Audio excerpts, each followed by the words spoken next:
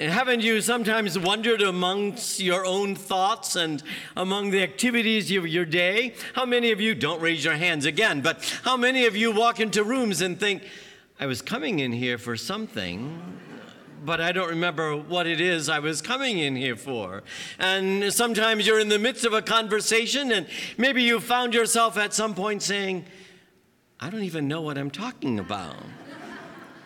Because something distracted us or someone distracted us and we're not sure if we're coming or we're going. So a little boy, second grade's been studying the scriptures in religion class. So he decides he has some questions for his mom. So he begins. Is it true that we all come from dust? He asked. Yes, said Mom. We all come from dust. And is it true that when we die, we all go back to dust? Why, yes, dear, we all go back to dust.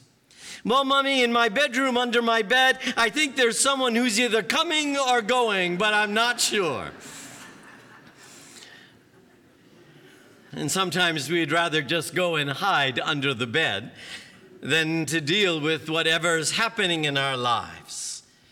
In our lives, there are lots of comings and goings, lots of little births, lots of little deaths, at every moment of every day. Ask any first grader, any housewife, any business person, ask your gardener or your physician, ask your grandmother or a friend, and they'll all tell you life is a gift, but it's also a roller coaster. Seemingly an endless succession of highs and lows, laughter and tears, triumphs and tragedies. And I think sometimes we find ourselves kind of lost in the midst of it all, finding ourselves rather confused of wondering what we are to do next. Sometimes, unfortunately, that can wear us down. In fact, wear us down so far that it feels like we almost have nothing left inside. Nothing left to give. So how do we keep going? How do we make something valuable out of the odd assortment of all the stuff that we find on our doorstep every day? Sometimes isn't it almost a bit overwhelming of just facing another day and wondering, and what will today bring? How do you survive success, and how do you live through the losses and the pains that seem beyond endurance? And the answer that we don't, or that we try, is not to do it alone. What life asks us to do, to be, to give, to endure, is quite impossible if we try it alone. But are we alone? Life at times, I think, tries to trick us into thinking so, but our larger experience of life tells us that's a lie. That's not true. Listen for a moment just to your own breathing. Feel your own blood coursing through your veins. And look around you. The marvelous, the great and the small, the intricate and the complex, and the beautiful, and the mystery. And through them all, it's God whispering to you and to me, you're not alone. I'm here with you, and I love you.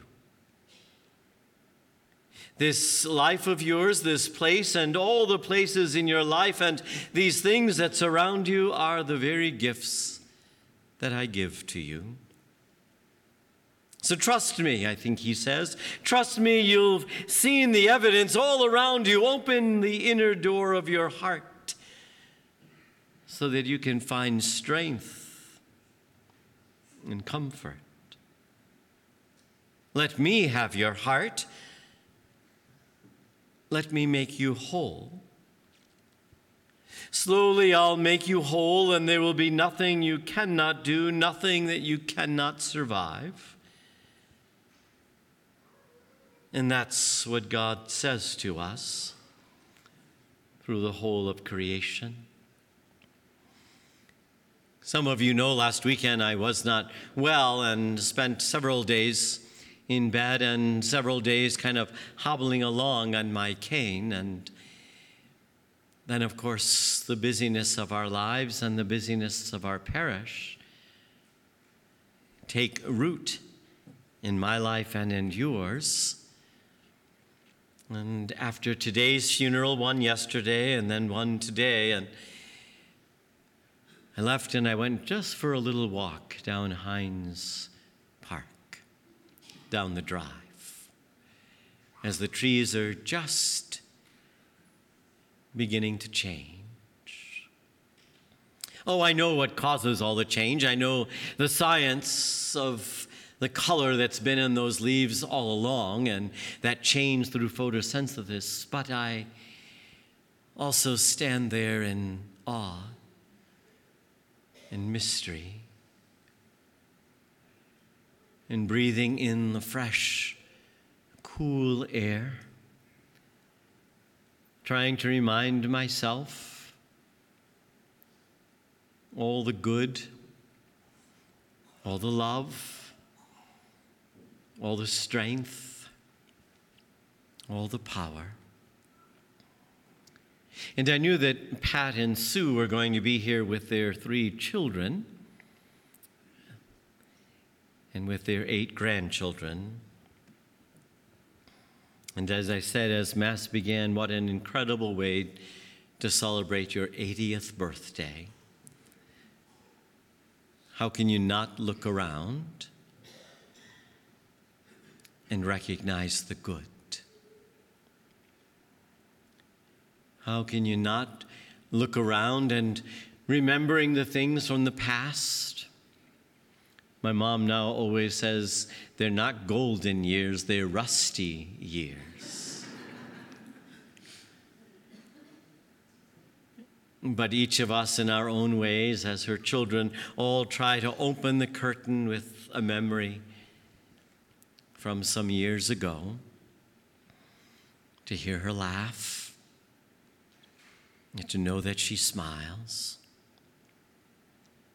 to remember that in the midst of all of life's challenges and all the times in our lives when we feel I don't have enough, just increase my faith. Then if you increase my faith, I'll go out, I can do something wonderful. Just increase my faith. And then I can be generous. Increase my faith, and then I'll truly believe. Increase my faith, and then I'll tell people the good news. Increase my faith, and I'll stand up for the things that I believe in. Increase my faith. And Jesus says, take the little that you have. Because if you don't start with the little, you'll never find the increase. One of the greatest legends is told of Moses at the Red Sea.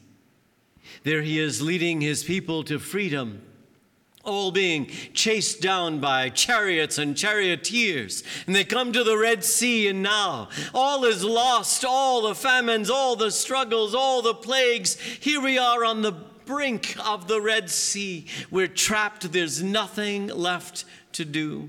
And Moses lifts up his hands above the waters. And the legend says that nothing happens until the first person steps into the sea and the waters part.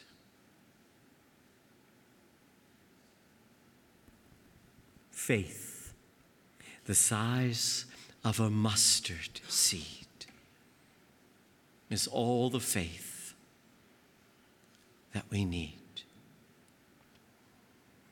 And if you can't see, you just can't believe. Maybe take a ride down Hines Park. Look around you. Look at your spouse, your children, your grandchildren.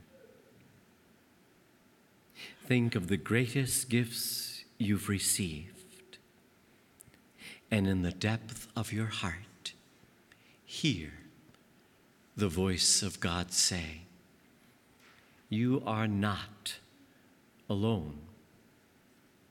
I am with you, and you are loved."